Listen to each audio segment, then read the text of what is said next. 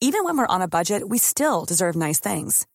Quince is a place to scoop up stunning high-end goods for 50 to 80% less than similar brands. They have buttery soft cashmere sweaters starting at $50, luxurious Italian leather bags, and so much more. Plus, Quince only works with factories that use safe, ethical, and responsible manufacturing. Get the high-end goods you'll love without the high price tag with Quince. Go to quince.com/style for free shipping and 365-day returns. Hey there, it's Michelle Norris. I'm host of a podcast called Your Mama's Kitchen. When I travel, I'm usually looking for a way to find a taste of home when I'm not at home. And one of the things I love to do when I am at home is entertain. And Airbnb allows me to do that. When I was in California recently, I rented a house that had a great kitchen. And when we were sitting around the table, we were all thinking, we're in someone else's house. Someone could be in all of our homes as well. If you have a home, but you're not always at home, you have an Airbnb. Your home might be worth more than you think. Find out how much at airbnb.com/host. Hey, Dave. Yeah, Randy. Since we founded Bombas, we've always said our socks, underwear, and T-shirts are super soft. Any new ideas? Maybe sublimely soft. Or disgustingly cozy. Wait, what? I got it. Bombas. Absurdly comfortable essentials for yourself and for those facing homelessness. Because one purchased equals one donated. Wow, did we just write an ad? Yes. Bombas. Big comfort for everyone. Go to bombas.com/ACAST and use code ACAST for 20% off your first purchase. You're about to listen to Bananas for Bonanza, Episode 12. This is Andy Daly. Hello! Here on this free feed, I'll be re-releasing all of the back episodes of Bananas for Bonanza, one every other week. If you want to hear new episodes ad-free, please subscribe to my Patreon at patreon.com/Andy Daly. The entire Bananas for Bonanza archive is also waiting for you there, and you can access lots and lots of bonus content. So do that. Okay, thank you. Enjoy.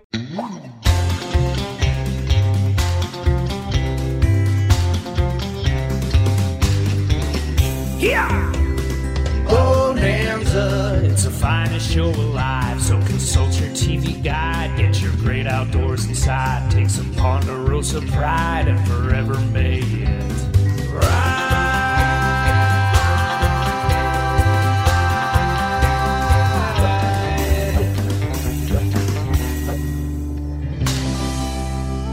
I'm Bananas for Bonanza.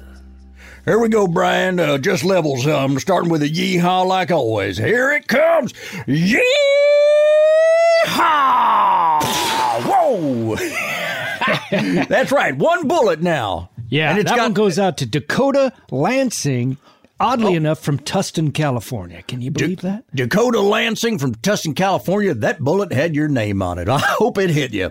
Well, folks, this is it. Hello, friend. Come on in. The gate is open wide. I said the intro right up front this time. No fooling around.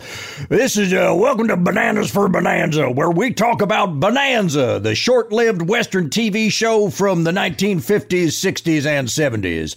And we talk about it episode by episode, and we expressly do not talk on this show about monsters like vampires and mummies and werewolves and Frankensteins. We don't talk about them, even though those monsters are a great threat to all that we as humans hold dear. We just don't touch on them at all. Never do. Well, folks, in today's episode of this show, we're going to discuss Season 1, Episode 12 of Bonanza. That's called The Hanging Posse. It's fan-goddamn-tastic. This episode is real good. And if you are capable of liking anything, you will like this episode. That's my opinion. And we have wonderful guests, as always. Going to meet our guests in a moment. But first, as always, like to say hello to our usual co-host. We've got country music superstar Mutt Taylor. Hey, I'm just hanging out here in a shipping container, and I finally went and rummaged around some of the old boxes in here and a bunch of old fireworks. So I know it's not 4th of July and whatnot, but if you want to come by my shipping container, I am selling some expired fireworks. All right, expired fireworks for sale out of a shipping container in Europe around about Lake Tahoe. Isn't that right now, Mutt? Yeah, just go up to the lake. You'll see me there. You'll look for the Roman candles and whatnot. Okay, just anywhere along the left I have side. you know how Kennedy has an eternal flame at his grave? I've got an eternal Catherine wheel just blazing at all times. So especially around dusk or nighttime, you won't have any trouble finding it. Oh, it'd be real easy to find you. Yeah. How do they do that eternal flame over there? That's wild. I think it's God. I don't know. Yeah, they said God. God, you took him from us. Yeah, It's God. well, Amy, you'd know.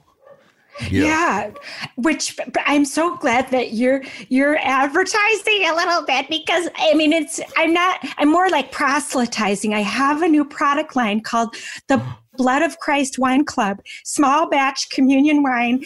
Wow. You just get a sipful, and it's all from areas of the world that are dangerous to Christians. So we have a North Korean Shiraz, an Eritrean Chardonnay, an Israeli Malbec, an Uzbeki Chianti, a Nepalese Pinot Grigio. But they're so small. Do those come in little bottles or what? It comes in a tiny bottle that you get on an airplane, but it's Christ's blood. So you only you don't drink it like you're on an airplane. No, in my mind, I'd pour that little bottle into just like a little thimble and drink it out of there like a cup. Oh, that's a good idea.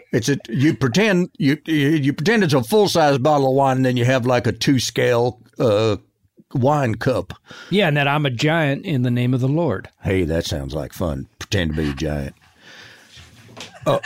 Let me say first, that's Amy Sleverson. We just heard, I didn't say your name. That's Amy Sleverson, Christian entrepreneur, as you already figured out, and a Bonanza superfan. Now, what'd you say this was called? The Blood of Christ Wine Club? Wine of the Month Club. So every month for $199 for a year, you set up, and we send you a little bottle of wine, which you can take.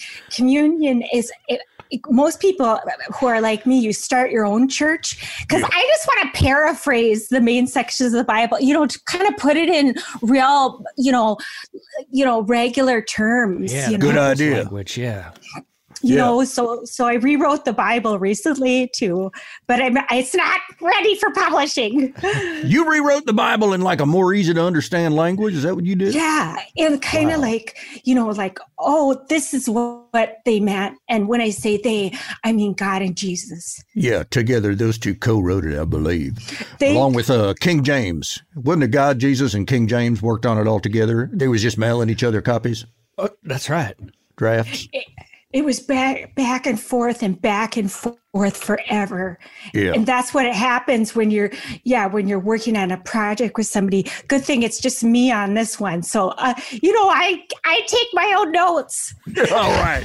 Now, and these wines, do you say the grapes are from places where Christians are endangered?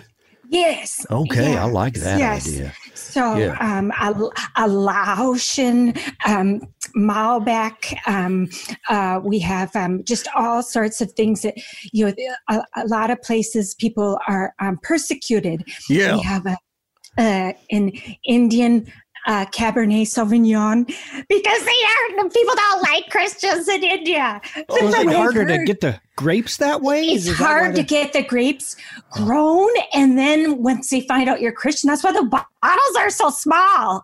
Yeah. And that explains, did you say it was $199 a month? I think she did. For 1 year? $199. So you have... Because $100 of that is shipping. It's international shipping. Sure. So let me get this straight. It's $199 per month, and you have to do it for a year. Yes. So okay. We're talking $2,400 you're in for the year. But now that sounds about right to me if these are kind of conflict grapes, which is what I'm reading. Yeah, danger grapes. Yeah, danger grapes. Now, a lot of city slickers will pay that for one goddamn bottle of wine, $2,400. And it's blood. That's the other thing. Oh, is that right. It's also blood, so it can be used as blood. You can treat it like a wine, or you can treat it like blood. Yes. Will you ever do a kind of bread or wafer of the month club so I could just do the whole sacrament in one fell swoop? I'm working on it.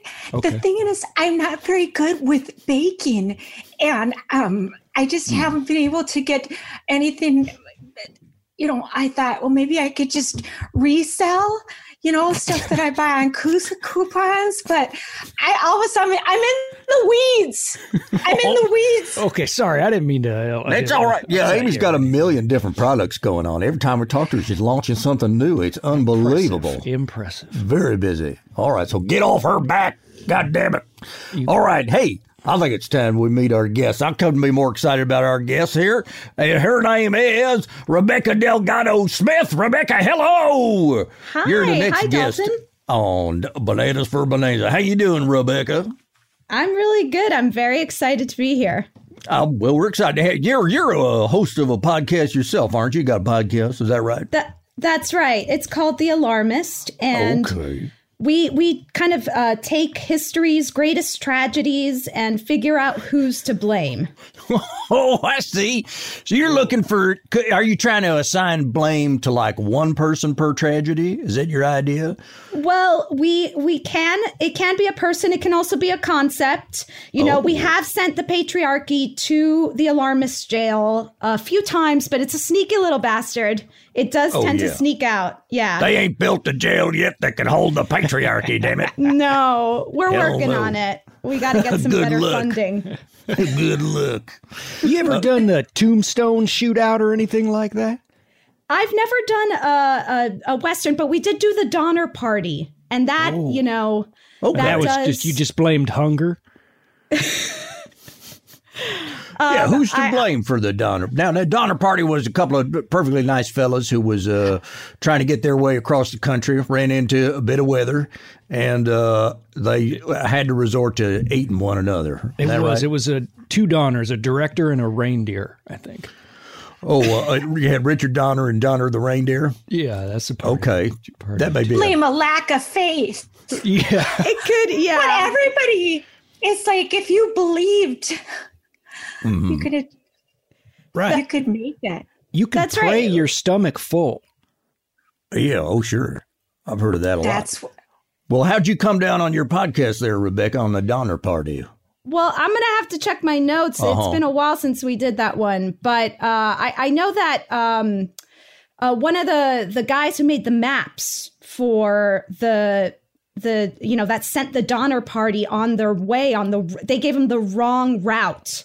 It was new up and coming route. Yeah. This map maker was kind of a scam artist. Oh, man. Oh. Yeah. Well, Google Maps has done that to me before, too. I wish I could. What'd you say there, Mutt? Google Maps has done that to me before. How do you think I ended up here in this clearing selling fucking fireworks? Yeah. But you haven't had to resort to eating anybody yet up there, have you? No. Yeah, no. Question withdrawn. I'll just say no. Okay, question withdrawn. Yeah. Let's just put it this way. I ain't at no one that didn't have it coming. Here. Right. Okay, that's fine. All right, well, that sounds real good. Now, so, Rebecca, did you have a chance to watch this episode of Bonanza, the Hanging Posse, that we're going to talk about today? I did. It was a very intense episode. Yeah. It sure was. I'm very curious. I've never seen Bonanza, but this episode was quite the introduction. We've been hearing that from a fair number of the guests on this show, that they've never seen Bonanza before. And I'm starting to get less surprised by it, but I'm no less shocked. Yeah, and you haven't even seen 2/4 of Bonanza because 2 of the main Bonanzas weren't even in this. Oh, really? Yeah. Yep, this is one of those episodes where the story simply could not accommodate the 4 members of the regular cast. It happens quite often. Well, there was the brother, the chubbier brother, right? Who got fat shamed. He was. Yeah. Yeah, he was in the beginning. He died in a drowning that won't be explained until they bring Bonanza back as a movie. Right. Yeah, I guess. But no, they was all 4 of them. They was in one scene that had a completely different tone from the whole rest of the episode. It was a comedic scene. Yeah. Candy. He loves candy. Yeah, the fat guy just can't get enough candy. And he's begging his brothers for money for candy. I mean, it was a good scene. Don't get me wrong. I liked it. But we have a theory going that sometimes these episodes of Bonanza was written as like pilot episodes or even movie scripts for a different cast. And they just kind of said, well, what do we have to do to make it work for Bonanza? Nothing. I don't know how. Nothing. Change the names of a couple of characters. Yep, that could have happened here. Yeah, I get the sense. This is such a masculine episode. There's so many men and men's relationships, and it's really excited me about putting out a men's product line for men. Oh, like what? Yeah. Men's product line for men. Nobody's done that yet. What would it be? Things like, just like a set of like a basket, gift basket you can get for men filled with one, like a little bottle of poison and a water bottle for conditions and baptizing, and then the suck a pebble diuretic. I want to lose water weight. That's right. Well, we'll get to him. There's a fellow in this episode. He's got some kind of condition that makes him thirsty all the time, and one of them tells me he should suck a pebble. Bad advice. Hey, but you know what? I was going to ask you when Rebecca was talking about her podcast says about great tragedies. We haven't checked in with you in a bit about your tragedy charms. Oh, yeah. I don't know if you know this, Rebecca, but one of Amy Slaverson's product lines, she'll sell you a charm bracelet with little charms on it to help you remember some of the various tragedies and traumas of your life. You guys should hook up, yeah. Oh, yeah. Yeah, I'm your clientele, Amy. I'm a big fan of that charm line. I have heard about it. Yeah. I've got a wonderful, just because sometimes people ask so many questions about, say, oh, that's a barbecue grill. What happened? It's like sometimes you don't even have the energy to explain. So right now I'm doing just purely signature items that say exactly what happened. They're longer charms that you can also wear as a necklace. For example, I have this one, and it's called red flags, and it's the warning signs of if your spouse is a domestic abuser. But so anyways, it's like 9 or 10, different gold. I mean, it's coated 18 karat gold, inscripted with extreme jealousy, verbal abuse, cruelty to animals, a bad temper, antiquated beliefs about the roles of women and men in relationships. And then I have a t-shirt to go to it so your husband can wear it and say, that's me. That's great. I love those couples t-shirts, where it's like, like you'll have, I asked her, and then the other one will say, I said yes, or whatever. For or I'm newly with engaged. Stupid. Yeah, I'm with stupid or something. So this would be a funny one where it's like he's got the list of all the signs of a domestic abuser, and you got a shirt that says, that's him or whatever. I stayed. I stayed. There it is. I read his shirt and I stayed anyway. I knew what I was getting into. Yeah, there you go. My arm in a sling. I stayed. Oh, it's like, does the shirt have it like one of those tuxedo shirts? So you don't really have your arm in a sling, but the shirt makes it look like you got your arm in a sling? That is so good. Boy, yes, oh boy. I'm putting that directly on my next order through Cafe Press that goes to China, because everything on my site, I sell everything in America. Okay, I sell every product in the U.S. of A. Right. So you can't say necessarily made in the, hang on now. But it is so... There's a dog here. Quiet down, dog. Does he sense a vampire or some shit? Yeah, I have him trained to attack vampires, and he just is pretty much anybody that comes by the house gets teeth sunk into him. So I guess there's a lot of vampire. But anyways, you're talking about what did the dog interrupt? Oh, yeah, you can't say that your products are made in the USA. No, but no. But you stamp them. Anything anymore? Why would we? Because we're busy. Yeah. We've got so many other things going on. Let other people, and then we sell. Yeah.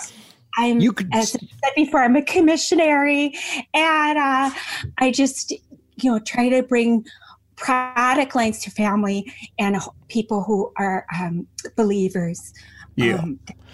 And every one of your products is stamped and certified, sold in the USA. Sold in the USA. You can even say conceived in the USA, or like immaculately conceived in the USA, too. Beautiful. Thought of for profit in the U.S. Thought for profit by a profit. Yeah. Hot damn. Hot damn. I like Man, I'm trying to trying to think of some other some great tragedies to ask you who was to blame. I like your suggestion of Tombstone because that was a thorny situation there, Rebecca. Let's run through it. You had Wyatt Earp was the sheriff of Tombstone, and these fellas, Holiday. Along with Doc Holliday there and Sam Elliott, and he says we are having no guns allowed in Tombstone, and these gangsters says no, we need to keep our guns. Right? Wasn't that what the problem was? Well, kind of, and it's not too far off from the law and order of this episode of Bonanza either. Where it's what's right and what's legal. Yeah, and then we so can there's figure a out shootout. who's to blame for this episode for sure. Oh, I love it. All right, well, we will do that, and meanwhile, maybe we'll look up what exactly happened there in Tombstone, but it got ugly. All right, so look, should we? I don't want to take a break. First, I'll tell you what I'm going to do, because here's what as you know, what I like to do is I like to tool around on the internet and find out information about the people that was involved in making this episode. So maybe I'll share some of that stuff before we get into the episode itself, because man, oh man, I think I hit pay dirt on some of this background stuff. Number one, this episode was written by a fellow by the name of Carrie Wilbur, who wrote a whole bunch of stuff, some of it good and some of it bad. But one thing he wrote was an episode of Star Trek called Space Seed. And that's a famous I know the one. That's the famous Khan, the origin of Khan. That's got Ricardo Montalban in there as Khan. Wow. He wrote that. Isn't that wild? Yeah. Now, and then, but this is probably the best thing that I learned. Fellow by the name of Oslo Stevens plays Flint Johnson in this episode. This is the bereaved widower. He was in a movie in 1941 called The Monster and the Girl. And here's how this movie is described. It says, after a young woman is coerced into prostitution and her brother framed for murder by an organized crime syndicate, retribution in the form of an ape visits the mobsters. Wow. So that's pretty good. But there was, right next to that description, a little thing that said, see more. And I clicked on that, and I'm glad I did. Because here's I'm just going to cut and paste this into the New Testament. Oh, yeah, put it right in there. I'm glad there's more, because I have some questions. But this might answer some of your questions, and it's bound to raise others. But this says here, okay, longer description. Scott Webster tries to save his sister Susan from the clutches of gangster W.S. Brule. When Scott comes to Brule's rented room, one of the gangster's henchmen collapses into his hands, killed by a gunman. The murderer tosses his gun to Scott and disappears. Since all the evidence points at him, Scott is arrested, tried, and sentenced to death. A mad scientist uses his brain to transplant it into a gorilla. After the operation, Scott wakes up in the body of a gorilla, eager to get his revenge. Wow. What a movie! What's it called? The Monster and the Girl. And he plays the lead, Flint? Our man no, he's actually, I'm not quite clear on what his role is in the movie. Yeah, Our Man Flint. That's another good movie. Oslo Stevens plays somebody named J. Walter McMaster or something like that. I don't know what he does in the movie. Wow. But that sounds just fantastic. Wow. Imagine seeing that movie, having no idea what it's about, and all of a sudden, it just seems like a mobster movie, and then suddenly a man, his brain goes into the body of an ape, and he seeks revenge. It's just an ape rampage on the mob. Well, Dalton, this opens up a whole new can of worms for you, because you got a certain amount of finite monsters, but now suddenly you go to the zoo, and you're looking in the gorilla cage, and there's another batch of monsters you got to take care of. Exactly. Monsters with gorillas with brains of men. But before, now you say that. Now, listen to another movie that Onslow Stevens was in 1950. This is a movie called Mark of the Gorilla. And here's the description of what this movie's about. This one says, Nazis dressed to look like great apes are looking for gold, and Jungle Jim must stop them. I'm in. So this feels like he's getting typecast. Am I looking too much into it? I think you're right. Or he's really, really found his niche. Yeah. So this is Nazis dress up like apes to go to the jungle and hunt for gold. Isn't that right? So now I'm thinking to myself, how many of the gorillas in the jungle that we just think of as regular gorillas who sitting around grooming each other and ooping and eeping is actually Nazis. And how many of the gorillas in our own goddamn zoos is Nazis? Right, because didn't a bunch of Nazis go on over to South America after the war, and they're probably just living in the jungles as apes. Yep.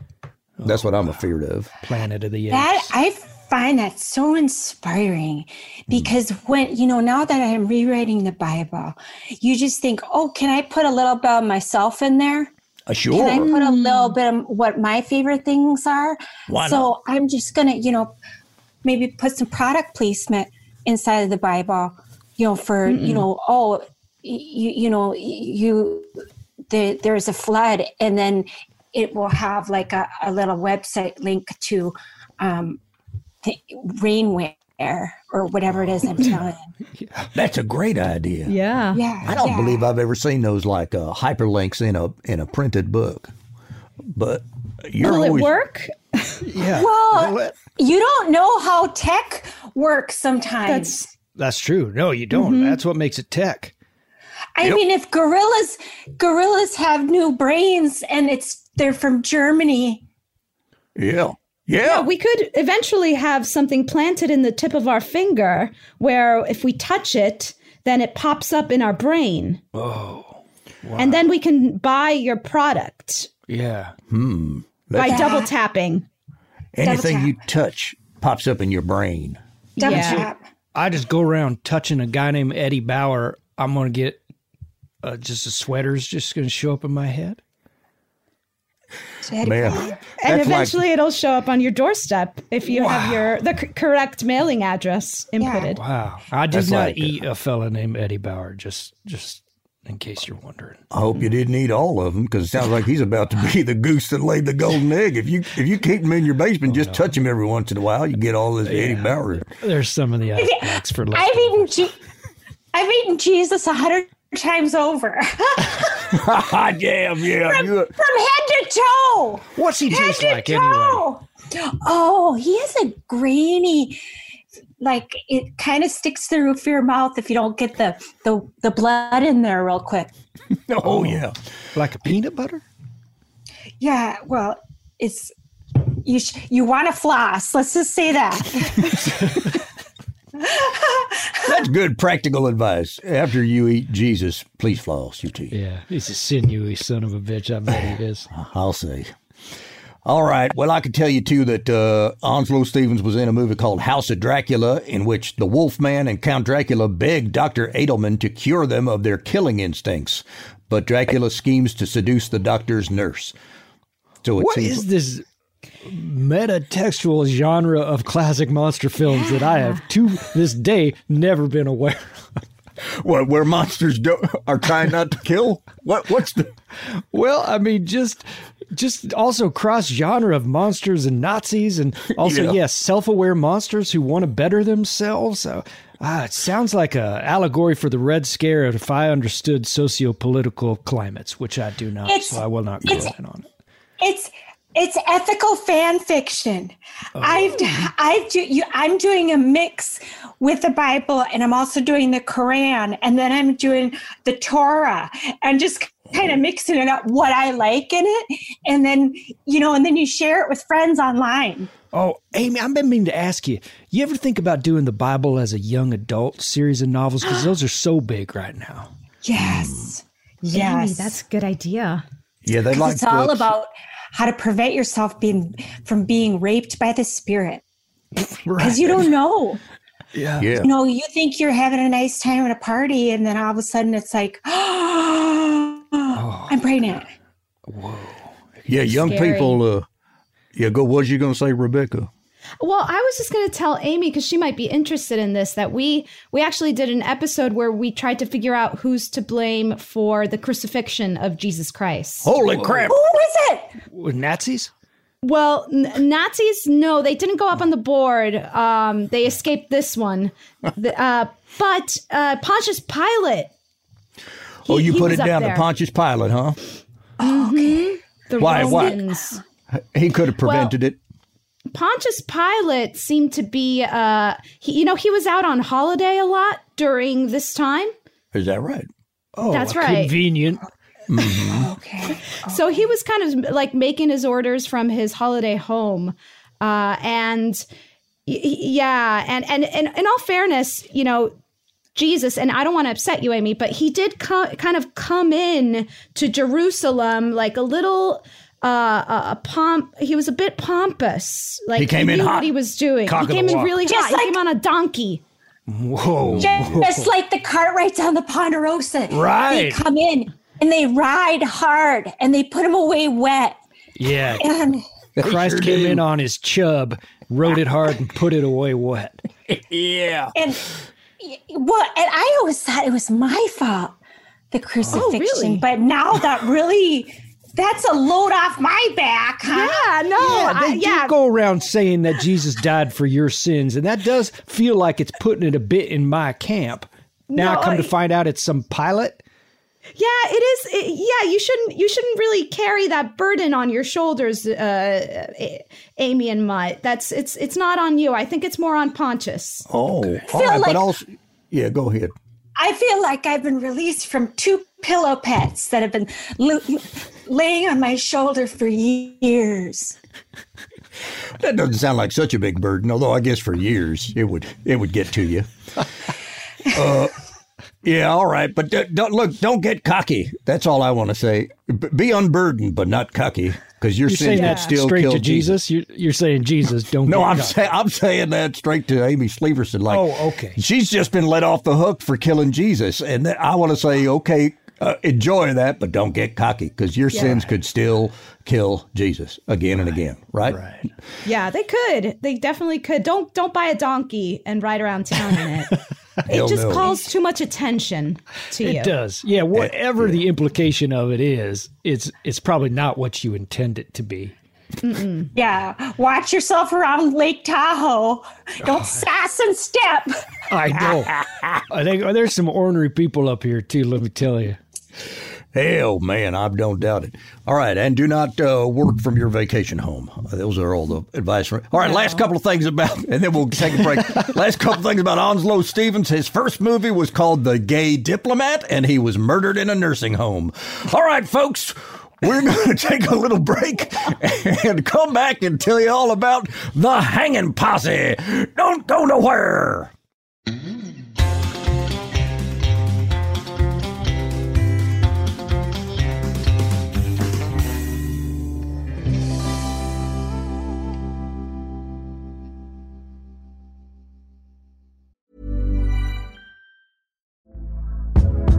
Hey there, it's Michelle Norris. I'm host of a podcast called Your Mama's Kitchen. When I travel, I'm usually looking for a way to find a taste of home when I'm not at home. And one of the things I love to do when I am at home is entertain. And Airbnb allows me to do that. When I was in California recently, I rented a house that had a great kitchen. And when we were sitting around the table, we're all thinking, we're in someone else's house. Someone could be in all of our homes as well. If you have a home, but you're not always at home, you have an Airbnb. Your home might be worth more than you think. Find out how much at airbnb.com/host. Hiring for your small business? If you're not looking for professionals on LinkedIn, you're looking in the wrong place. That's like looking for your car keys in a fish tank. LinkedIn helps you hire professionals you can't find anywhere else, even those who aren't actively searching for a new job but might be open to the perfect role. In a given month, over 70% of LinkedIn users don't even visit other leading job sites. So start looking in the right place. With LinkedIn, you can hire professionals like a professional. Post your free job on linkedin.com/people today.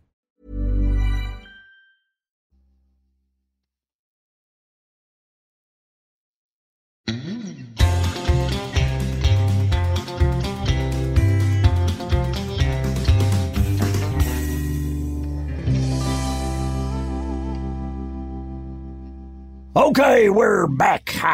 Welcome back. This is Bananas for Bonanza. We are here with Mutt Taylor, Amy Sleeverson, and our guest, Rebecca Delgado Smith, and we are talking about episode 12, season 1 of Bonanza, The Hanging Posse, and we're going to go through it. Scene at a time, we're going to tell you all about it. This is a fantastic episode. Man, it was good. It starts off right away with a woman in a log cabin by a lake, and 3 fellas ride up. They're looking for supplies. Now, these fellas, we got a nice guy, a sick guy, and a psychopath. That's the trio. And it turns out... First sighting of the Mighty Fine Woman knife collection. Oh, wait, is that what it is? Yeah. Is that one of your product lines, a Mighty Fine Woman knife collection? Mighty Fine Woman. If you're a Mighty Fine Woman, you better be armed. Oh, that's right. The psychopath, whose name is Blackie, he does, I believe, at some point remark that this is a mighty fine woman. And while the other 2 go dealing with the lake, he wanders into her cabin where she expressly said, "Do not follow me into my cabin. I'll make you food." Can I just say, when I laid eyes on this woman, I said, finally, dear God, we have a woman character that is going to be sustained, 3-dimensional, carried throughout the episode, and possibly the entire 430 episodes of Bonanza. And I was certain of that. That's right. And she was a woman of substance. She's a sort of an older actress, too. And she's out there all by herself in this log cabin, laying down the law to these 3 reprobates. Yeah. I mean, as a first-time Bonanza viewer, I was very impressed. I was like, oh, first shot is an older woman who's kind of standing. Yeah. She seems so strong. Yeah. And I was like, this show must have been ahead of its time. Yeah. But that was short-lived. And imagine my surprise when I realized those 3 guys weren't the main characters, too. Oh, right. That frequently happens with this show. The main characters show up later after you've already become attached to others. But, but I gotta say, look, all right, let's just tell people what happens. Blackie goes inside. He's got rape on his mind, and then she picks up a knife, but she doesn't really make any attempt to use it, as far as I can tell. And then we cut out of there, and then we hear a gunshot, and Blackie runs out of there and goes, "She's dead. I killed her." And we're not sure what happened. And that sounds bad. You talking about her dying is not a spoiler. It's more concern that you might have missed the first 20 seconds and need to know what's happening. Yeah, that's right. That's true. But you know what? Given normally what the women on this show have to endure, she was pretty lucky to get out of the episode so quick. Yeah, I think. Yeah. Well, usually they die of an illness or are whores. Yeah, that's right. She didn't have to be a whore or a sick person. She just, did, and on the other hand, we don't know because we learned nothing about her. She could have been both. But her kindness kind of got her in trouble.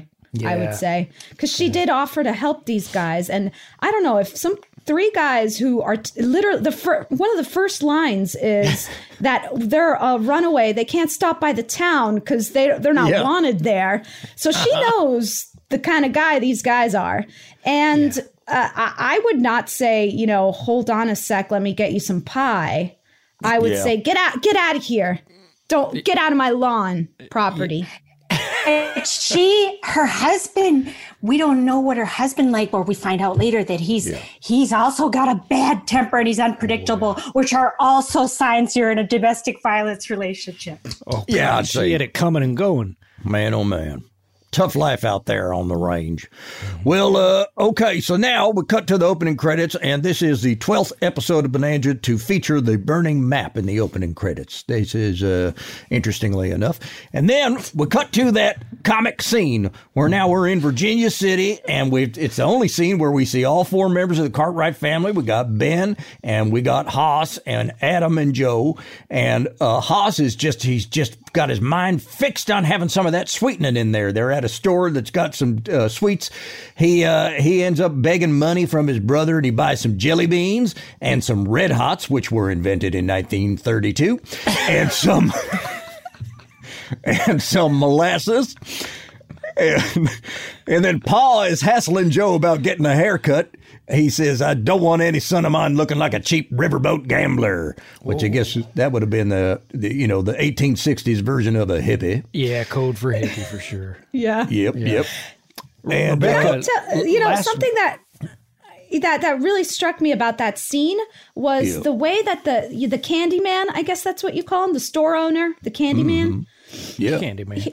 When he asked for the jelly beans, he just reached in with his bare hands. Yeah. No glove, no scoop.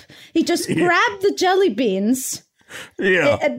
I guess this is 1860 before, I don't know, the codes. He didn't have a letter A outside for sure. No, and I can tell you that back then, jelly beans, they thought as well were legumes that came out of a pod. And so, just like beans, they thought they're dirty from the earth. Doesn't matter. I see. So they're going to cook them anyway. Yeah. Yeah. Okay. You gotta boil these. Yeah. Yeah. And then the haunted boy of the window disappears for the rest of the show. Oh, that's right. The whole time that Hoss is in there putting together his candy bag, there's a little boy looking through the window like, oh, how come that gigantically fat man is going to eat all that candy? What about me? My favorite thought about this whole episode is that while Adam and Little Joe are going through some of the worst extreme trauma of their life, Hoss is just under a big oak tree eating candy the entire time, just having the time of his life. So you think, but then after all that of putting together what he wants in his candy bag, he hands it over to the child. Did you catch that? He just hands the bag over to the boy, and he says because he doesn't want to. What did he say? I don't want to. Because he got so fat shamed. Yeah, he got fat, right? Yeah, you're right. His little brother, Little Joe, fat shamed him. And he says, I don't want to split my horse or something like that. I forget the verb he used. Rebecca, last week, no joke, we had Hoss, the big fella's actual son, on this podcast. He was a nice guy. Dirk Rocker was on the show. Yeah, real cool. Yeah. We never mentioned his weight. No, that's a good point. No. So are we not talking about him being chubby anymore? No, Dirk's not here anymore. Plus that's his whole character. He's a big man, and also just as simple as a child. Man, oh man, so delightfully dumb.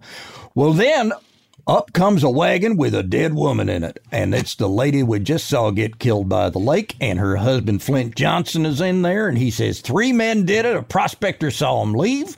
And they say Paiute Scroggs is going to be the tracker because now we got to track down those 3 guys. We got an idea where they're headed.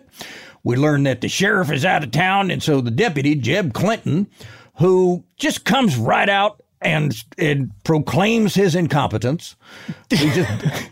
He more or less just says, hey, I ain't no good at this.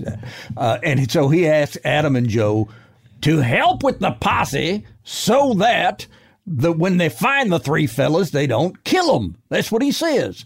He says, Adam and Joe, I trust you guys to come along on this posse so that we don't just end up killing the 3 guys who were seen leaving the site of the murder of Flint Johnson's wife. Also, where do you want to park the carriage with the dead woman? How about right in front of the candy store? Seems like there's a spot. Gotta take it. No street dirt sweeping today. You're right, man. If I'm the owner of that candy shop, I'm sitting there going, "Come on, get that dead body out from in front of my candy shop. This ain't good for business. It's going to turn people off my candy." The man is distraught. The husband is just distraught. That's true. Yeah, he's pissed. He's out of his mind with grief. Yeah, that's for sure. Now, here's my question. You guys are pros on this. The deputy comes out of the bar, the saloon. Is that right? I think you're right. So he's just waiting. He's on call, but he's just drinking. Oh, sure. While he waits. Oh, yeah. And the Paiute, you say his name is? Paiute Scroggs. Scroggs. He says something like, I gotta wet my tongue or something. I wrote that down. They says dry out. I gotta wet my dry off.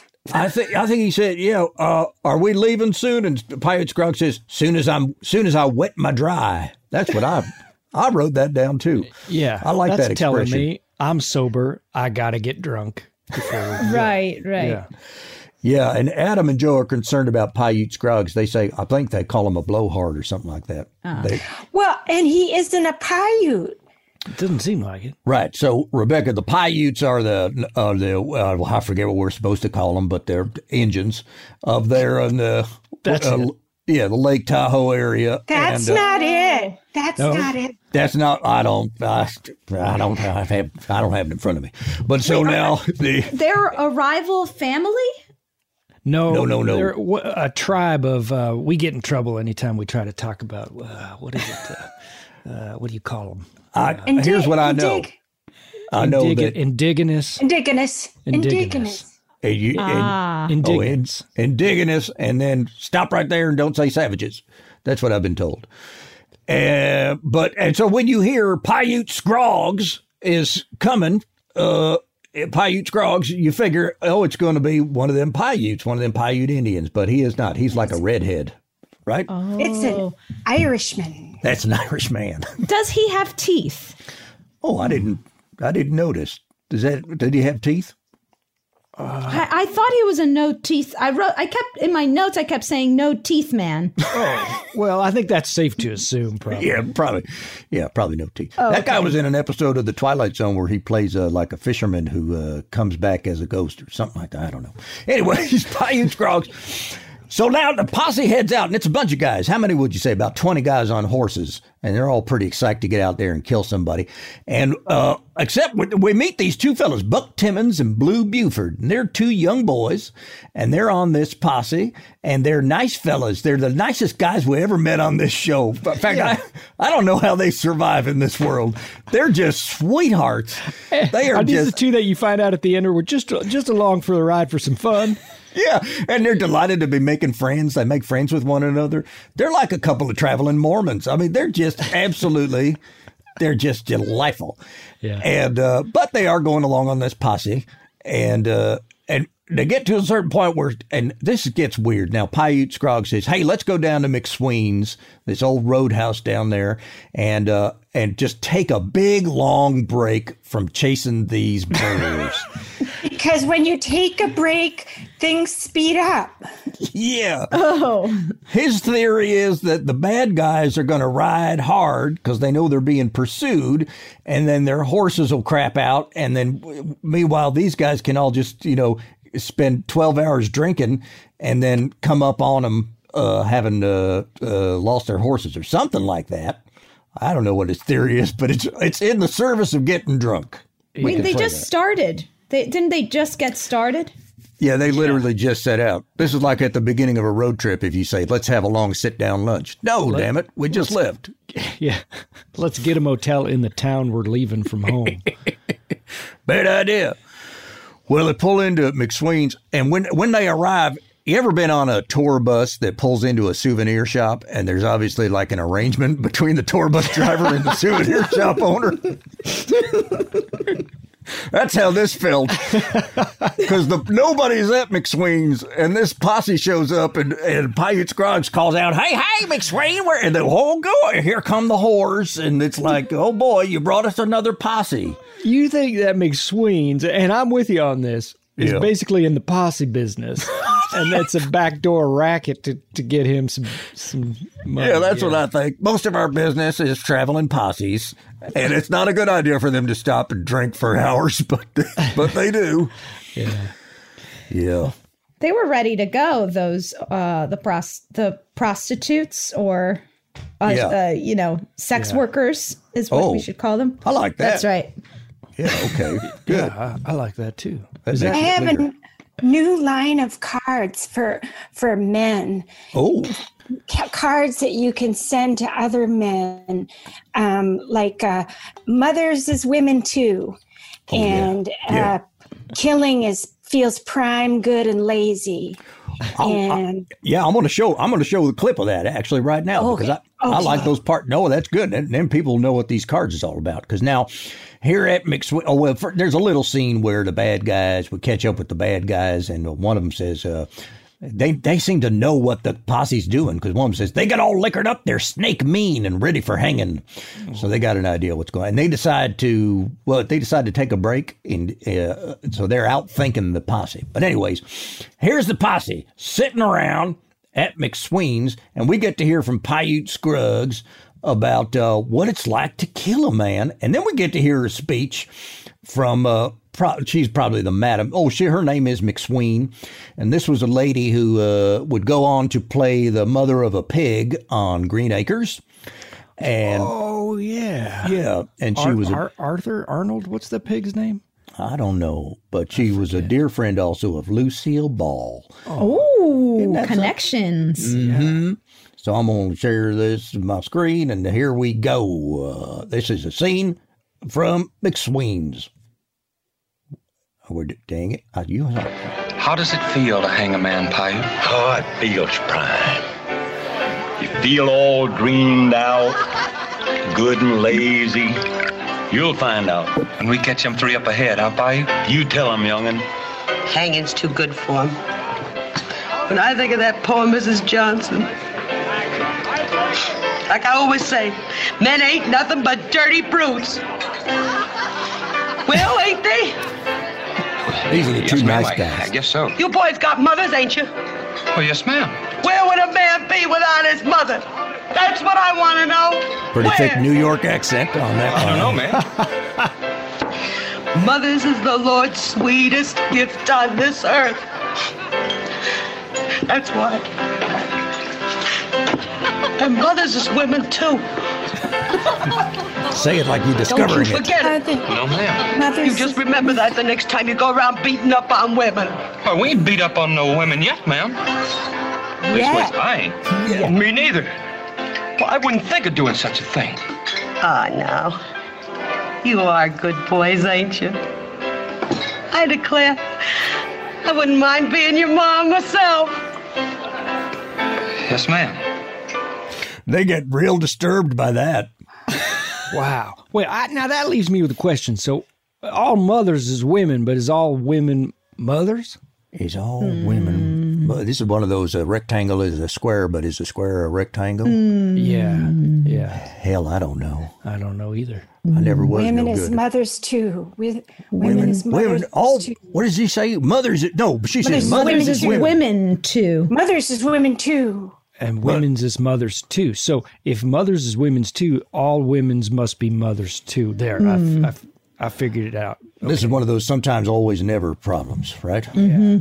Yeah. So all women have children no matter what. I reckon that's right. Okay. I suppose. At least in these days. Yeah. What I understand, my body works like an octopus, where I'm way back in a cave, and then the babies take all my life out of me, and hundreds of thousands of them come out, and maybe only one lives, and then I die being eaten by my children. Oh, man. Wow. And that happens every time? Yes. Yeah, that's right. An octopus cannot survive having babies, right? Is that right? Wow. Yeah, that's woman can't. And mothers is women too. Yeah. I tell you. Yeah. It seems like she's figuring out as she says the line, right? Yeah. It just came to her. Well, that's a good actor, the illusion of the first time. I don't know anything about acting. Well, now, don't you feel like Paiute is reaching for his lines in a lot of the scenes? Yeah. That you think he may not get to it? Yeah. Yeah, that's hard to tell if he's just not rehearsed or is actually drunk or doesn't care. At times you can almost see the script on a clipboard being held by somebody just out of frame. Sometimes you can, if you squint your eyes just right. Well, so that's a taste of the real nice guys who are there, kind of like, hey, what's it like to kill a man? And he tells them, oh boy, what does he tell you? You feel all calm and creamy. Not the description I would have expected. Having eaten a man. I mean, having not eaten a man. Right. Yeah. Yeah. Oh. Yep. That's interesting. Yeah. Good. Well, then we cut outside, and Adam and Joe is concerned, and they talk about men. Sometimes it's pretty sorry thing to be a man, says Joe. Real interesting introspection there from little Joe. Yeah, Rebecca, did you expect this to be so philosophical? No. It seemed like they were.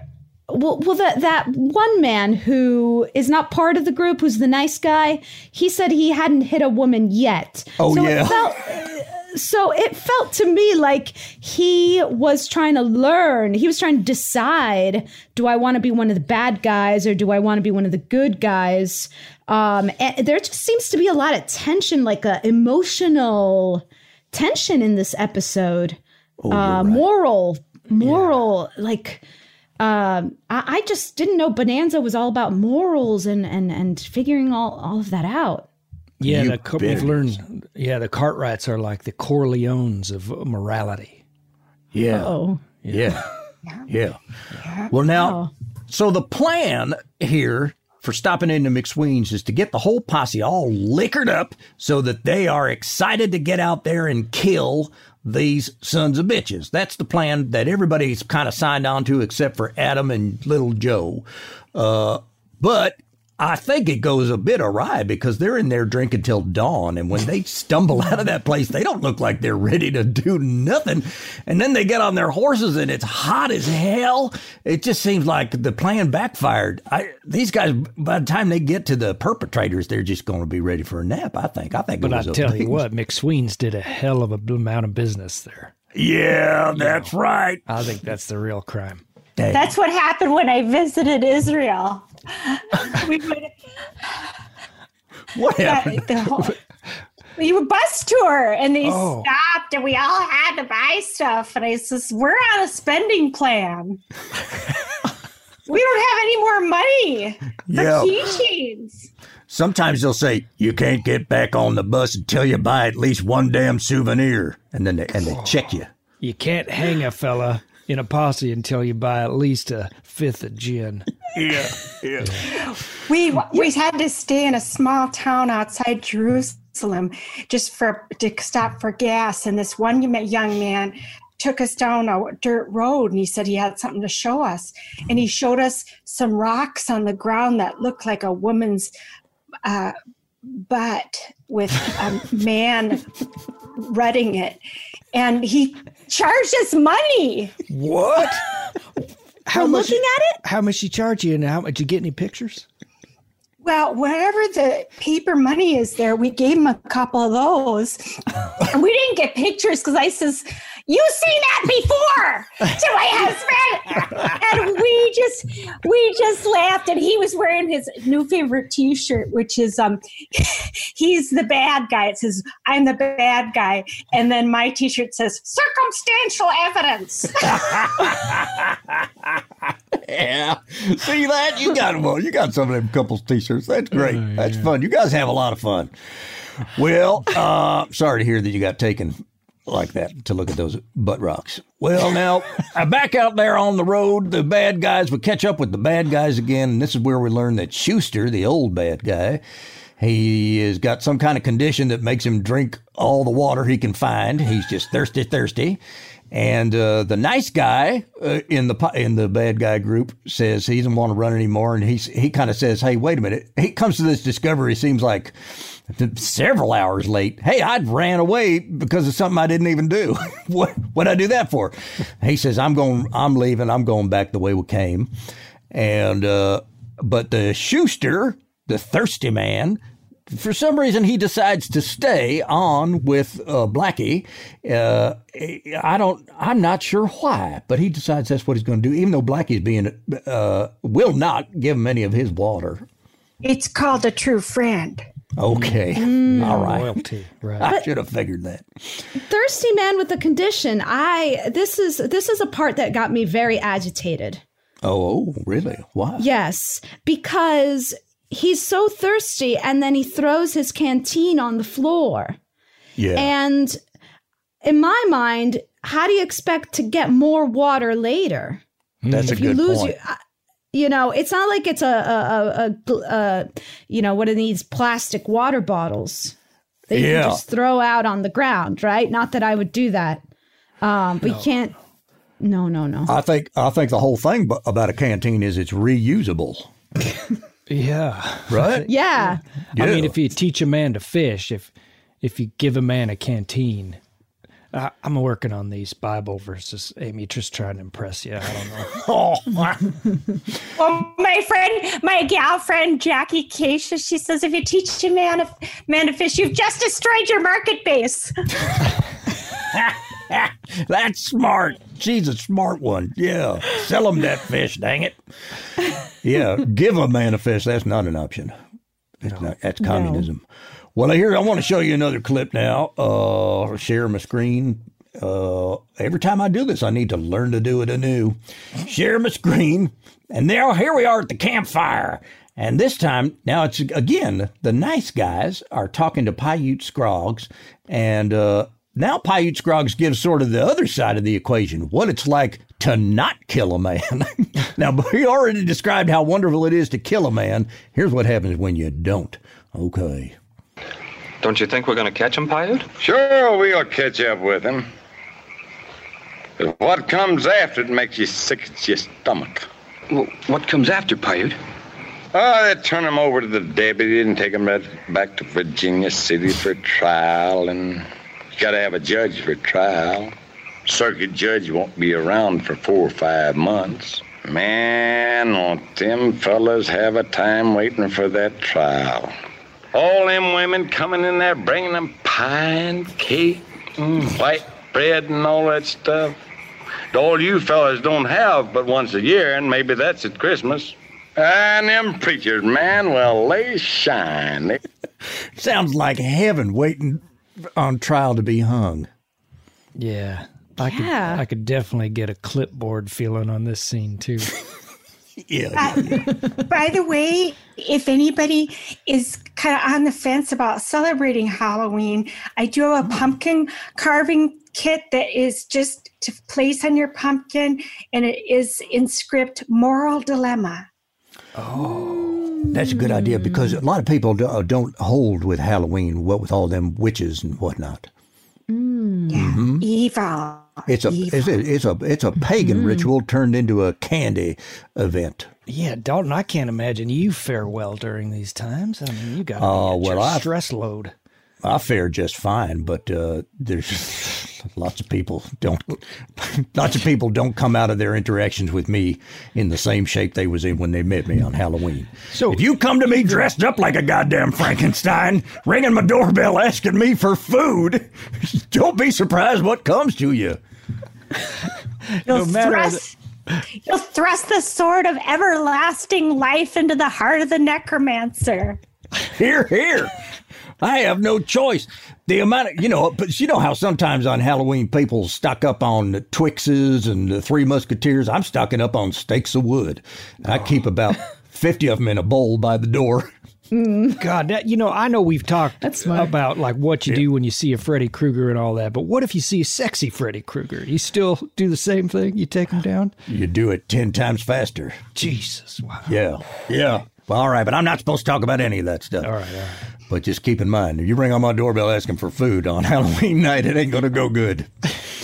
All right. Well, anyways, okay. So now, there's a funny little scene here where Billy Johnson, he is the son of the murdered woman, is just crying on his knapsack. He's just like, oh, it's funny. I don't know how to describe it. He's like a little boy crying away. Anyway, little Joe wakes up. I guess what's funny about it is that it doesn't sound like natural crying at all. It's just like, I don't know. It made me laugh. Maybe I do like listening to people cry. I do usually laugh at that. But anyways, little Joe comes along and he has a talk with him, and he once again offers his services for counseling. He did that in the last episode. Yeah. Sometimes it helps to talk it through. What is it now? Oh, yeah. Joe comes away from the conversation feeling like maybe we should just kill these bastards. And then because it'd be prime, creamy, good and lazy. Yeah. He's getting into it. He's getting into it. He has a lot of pancake makeup on in this scene. Joe. Yeah. They used to wear that out on the range for protection. Oh, is that what it is? Because I'd love to see a side-by-side comparison of him in the first scene and him in this scene. Because that makeup artist is having a field day right now. Well, what are you going to do when Landon comes up to you and says, hey, I don't look pretty enough. Make me look prettier. Yeah. No choice. No one else is wearing that amount of pancake. Well, no one else needs to look that pretty. It might be actual Bizquick. I love Bisquick. Delicious, so right? So Hell yeah. It was quicker. Yeah, and bissier. Well, now Adam gives a long speech about due process. Yawn, yawn, yawn. He wakes up to give a speech about due process. putting me to sleep. Well, now it's the morning, and they're out there tracking the bad guys, and they've, for some reason, they all got to split up, and so turns out that Flint Johnson and his son Billy are the ones to come upon the nice guy, bad guy, who is making his way back, and he turns himself in. He says, "I'm sorry, don't shoot. I'm turning myself in. Here's my gun." And Flint Johnson murders him cold blood. Cold blood. And his son doesn't like it, but he says, "Well, okay, I'll back up your story." Then we have a little scene where Adam and Joe are trying to give this fella a decent burial, which nobody agrees with, but they're really working hard, just the two of them, to bury this poor guy. And then there's a big dispute. This is a waste of time. Adam and Joe quit the posse. The posse takes off without him, but it turns out that was just a ruse. Adam still wants to find the bad guys. He wants to find them first. Joe knows where the nearest water is, Pinnell Creek or whatever, and the way to get there faster is through some lava country. But it's going to be rough on the horses, but they're going to do it anyway, right? That's all that happens there. Yeah. It's a tiny house. Yeah. Yeah. I'll tell you. We'll get there in a minute, because first we have a little scene with Blackie and Schuster, and Blackie is really enjoying his water. He's making a big show out of how much water he's got. He's got a gigantic canteen, too. They gave him like 3 times the size of a normal canteen. Just really enjoying his water, while Schuster is literally dying of thirst. And at some point he says to him, "You're mean. You're worse than a hydrophobic skunk." I think that's what he said. I don't know. Hydrophobia. Something. But then they head out. Now we get, they find the old man. Oh, it's Pinnell Springs. The posse figures out where they're going to, and they decide to get there the same way through lava country. But the bad guys find Pinnell Springs, which is a brown and fetid pond that no one ought to drink out of, but Schuster sees it like, water. Pond is a kind term for what that was. Yeah. That's sewage runoff. I mean, if I've ever seen anything, I got one of those running by my shipping container. I won't touch it. They rode 10 miles to get to that. And as you say there, Amy Slaverson, they got a tiny house. There's a tiny house right next to right next to the fetid water. I'm going to open it. I told him, I said, I want a tiny house, and then I want to make a tiny church. Oh. And, just have everything tiny. That's where you could drink your tiny wine out of a little thimble. Tiny wine, then you have a tiny prison system, and then a tiny everything. I got a theory about that house, that they was just building the living room, and it took them about 3 days, but they'd been drinking that water, went, fuck this, let's bone out, and that's all that was left. We need to get to a doctor. They died. Yeah, quite. They died. Yeah, they probably died. That's a tiny grave. Do we ever find out what this disease is, speaking of the water? That Schuster has, that makes him just drink and drink and drink? It's hydrophobia. Hydrophobia. I almost Googled it, and then I said, nah. But yeah, I was curious. I had a moment of curiosity. What could Schuster's condition be that he cannot get enough water? Because you Google I thought things, it was going to be educational. Yeah, you don't want the government knowing what you're Googling, so you can't. Information's bad. Yeah. Okay, well, I'll take a stab. Maybe kidney. I don't know. Oh, yeah, he's got some. I just picked an organ. Yeah. He every once in a while grips his stomach. You notice that? Schuster every once in a while. Ooh, my kidneys, or whatever. Maybe he's got one of them conditions where you always got to put things in your mouth and swallow things. So that's why he just wants an excuse to put a stone in his mouth or something. Oh, yeah. Suck on a pebble. Yeah. Well, okay. Now. Never Google tiny doorway. Did you just do that? Did you just Google tiny doorway? Man. All right, I guess I won't. Oh, no. There's not even one decent entry? Oh, my God. I can see the reflection in your glasses. It looks like you've just got burned eye sockets. More stone butts? Dang. I'm sorry to hear that, Amy. You should get one of them, or your husband should put some kind of a parental block on your computer. Yeah. Prevent you from seeing things. Well, okay, now Schuster, he runs to that water like it's going to save his life, which I guess it is, but Adam fires a shot in the air. Oh, my God, the Cartwright boys have descended upon him. And he says, and they retreat into the house. Now you got Blackie and Schuster holed up in the tiny house, and Adam is saying, come on out. They have a real nice shootout there. This is the first time I think that we've heard the ricochet sound effect on this show. They really used a yeah. Also, good. Adam and Little Joe were literally taking cover behind a branch. Yeah. And they would go so far as to pull their guns over it to shoot over it. It couldn't have been less cover. If anything, it was just ambiance. I don't know what to say about it. Yeah, there was no getting low or anything. Just stand up tall behind this branch, fire. Yep, but it worked for them. Yep. And then what happens there? Okay, now the posse rides down, and Adam says, nope, I'm bringing these prisoners into jail. Oh, but first, this happens, doesn't it? Oh, yeah. Adam says to Schuster, all right, go out and drink some of that damn water if you want it so bad. And then the posse. I've been shitting in there for days, but go ahead. I don't think you're going to like it. And the posse is there, and they shoot Schuster dead. And he has a moment of ultimate irony, just like, I didn't even get to drink any water. And then, bang, that's it, he's dead. Yeah. He falls into the puddle. He does. It's just I'm the ancient mariner. Water everywhere, not a drop to drink. Yeah, because you're dead. Yep.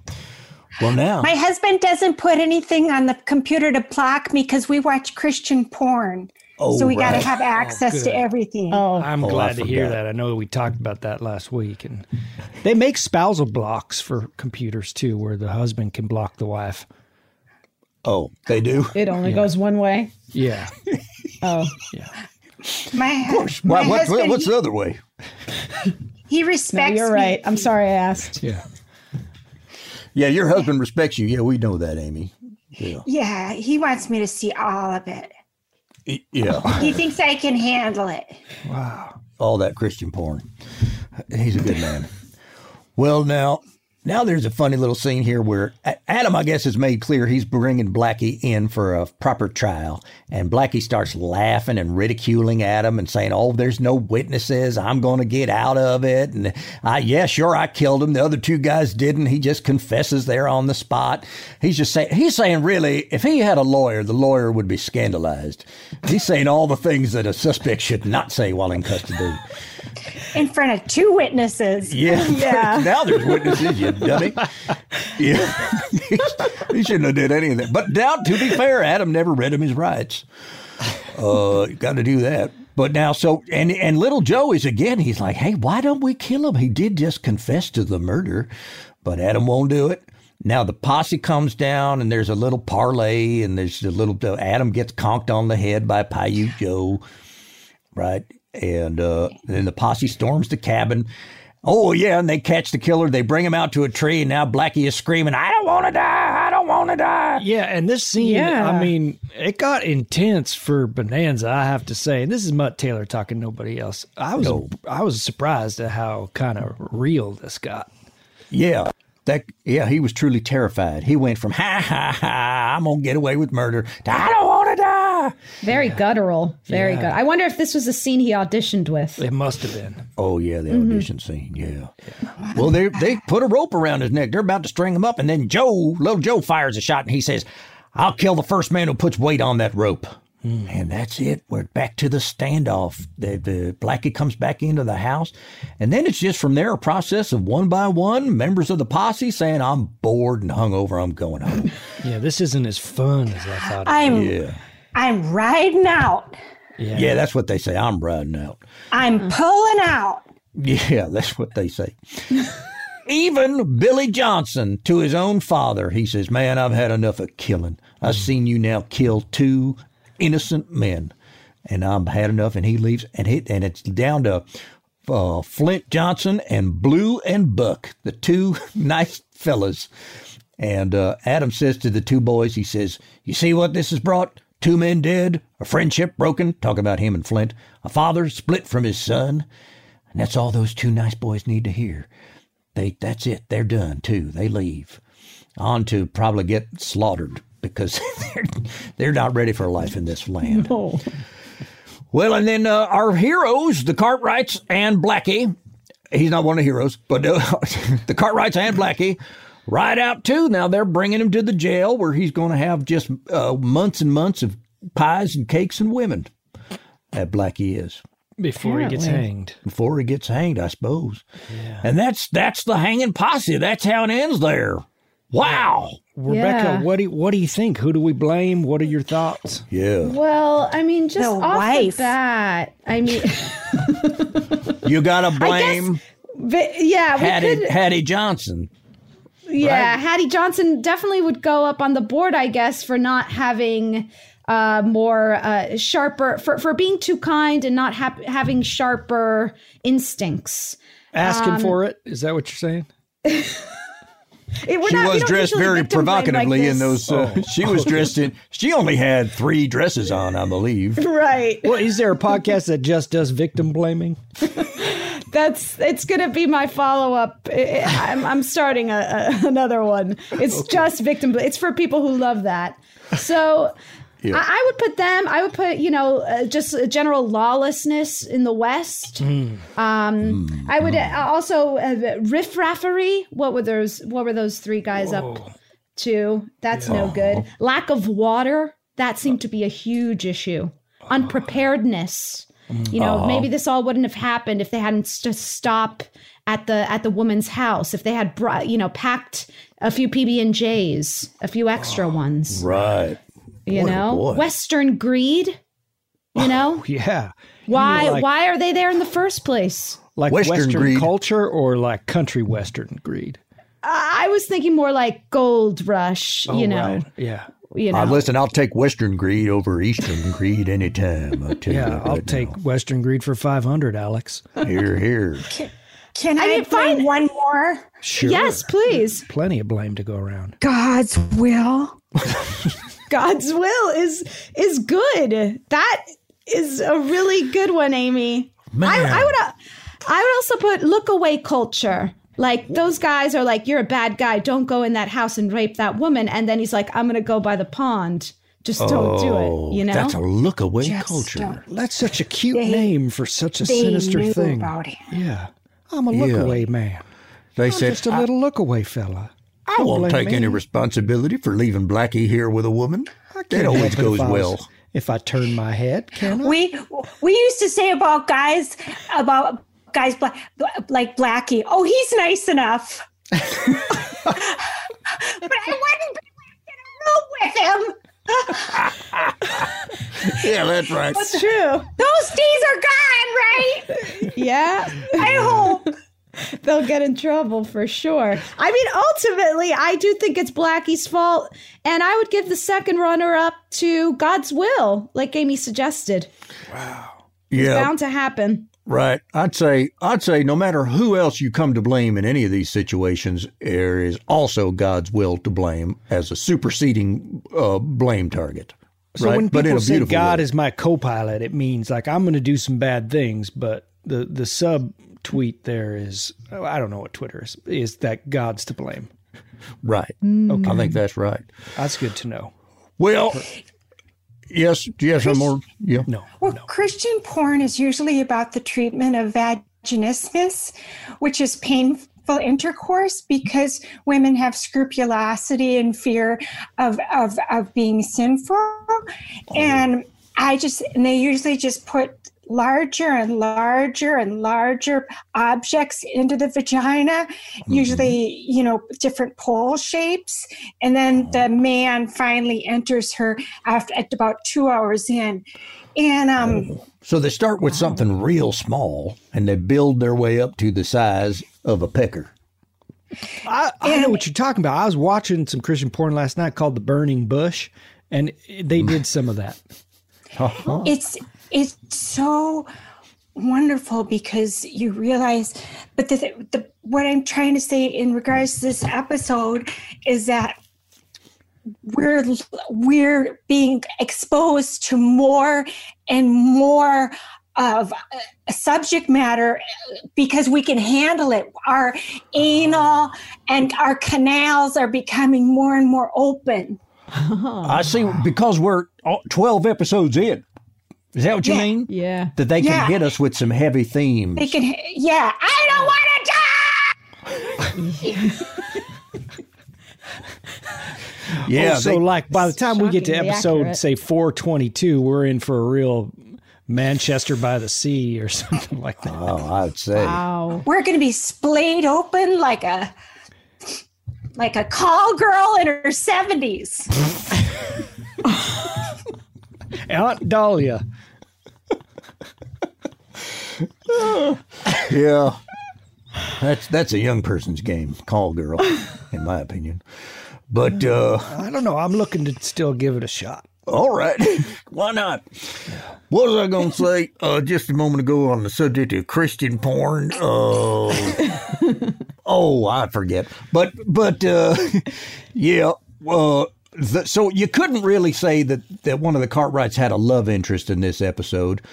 So the love interest body count stands at 6. Yeah. If you count Ben's, Paul, Ben's 3 wives, and then Hoss lost a love, and Joe has lost 2. So Well, we included a widower. Isn't that one woman? He said specifically as a line, if you knew my wife. Well, if you want to count people that women that non-Cartwrights are in love with dying. Yes. All right. We'll count that too. They're I'll put that people on the too. list. How's that? I suppose A so. woman is a mother. A woman is a mother. Okay. So A mother is a woman too. I'm adding her to the list, Hattie Johnson. But now I wonder if there's others that need to be added to the list if we're widening it out. But that brings the love interest body count to 7. Any other women? I'll go back and look. I enjoy going back and looking and see how many women died. I'll take care of that. Every single woman has died so far. Like an octopus's body eaten by your babies. Yeah. A woman cannot survive being on Bonanza. Well, there you go. There's only 419 episodes left of this show, I'm sorry to say. Fucking crunchy. I know. We're winding down. We're winding down in a real home stretch. Yeah. But, Rebecca, do you have anything you want to plug to I forgot to ask last week if Dirk Blocker wanted to plug anything. So, Rebecca, if you could plug anything you have and anything Dirk Blocker has coming up, too, that would be good, because I did forget to ask. Well, you should check out Dirk's Instagram page for sure. Okay. He's got some fun gifts. And you can also check out the Alarmist podcast. Where do you find that? Oh, anywhere you get your podcasts. You were talking Apple, we're talking Spotify. I get them down at Clem Howard's dry goods shop. I get them at McSween's on my Posse runs. Uh-huh. I think we're out there too. They've McSween's for sure. Okay, good. She loves us. All right. Amy, you plugged some of your products already. Got anything else you want to tell us about before we say goodbye and ride out? I have a new legal service that involves no documents. So it's for people who just want to get it done. And you do it. You take justice into your own hands. And then I call you and say, how'd it go? That sounds great. That's for folks who don't want to get involved in all that paperwork. I like it. Yeah, save a tree. It takes 3 months to see the district attorney. Are you kidding me? I'm just going to go over there and give him a noogie myself. Yeah, noogie justice. All right, so people should look for that now. You can find that over at Lot's Daughters. All right, folks, next week, or next to be 2 weeks, we'll be talking about Vengeance, which Amy has already seen. You already seen episode 3. You watched that accidentally last time. You want to tell us anything, any teasers about it? Yeah, what do we got to look forward to? What do we got? Well, I'll just tell you that I'm going to get back at you for this one. Oh, boy. Get it? Vengeance. Revenge. I can't wait. Now I can't wait. You've whetted my appetite. All right. Yeah. No, go ahead. It will just, and on sale for that particular episode will be the family Derringers with family engraved and then togetherness engraved on the other barrel. And then, that's going to be for a real deal. Oh, boy. For families. because most people are killed by gunfire. Members of their own family? By people you know. Yes. Is that right? That's true. Oh, yes. That is, I will confirm that. That's the way it ought to be. If you got to get killed by a gun, it should be from your own family. Yeah, that's You want to look in their eyes and go, Mama? Yeah. They say the scariest place to be is in your own home. So, yeah. If you're a woman, only if you're a woman. During the Super Bowl. Yeah. I'm building a new house. You folks know that the Wilcox Ranch blew up. I had to hit the self-destruct button during the poetry exposition. And now I'm building a new one. This one's underground, and I'm using that honeycomb method that was discussed. I'm building myself a honeycomb underground house. Oh, I got a bone out of this on account I'm not in my own land. So if you ever got a separate honeycomb hive, I'd love to take you up on that. As far as I know, there's infinite land underground, so I can just I'll build you a room. All right, folks. Thank you all so much for tuning in, and we will see you next time. So long!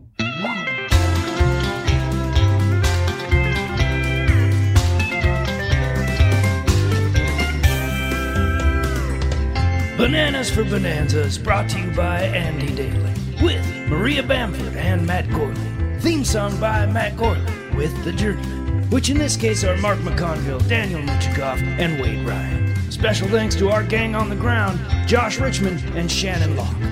Bananas for Bonanza is produced by Ryan Connor and Matt Gorley, and executive produced by Colin Anderson and Chris Bennett. We'll see you next time.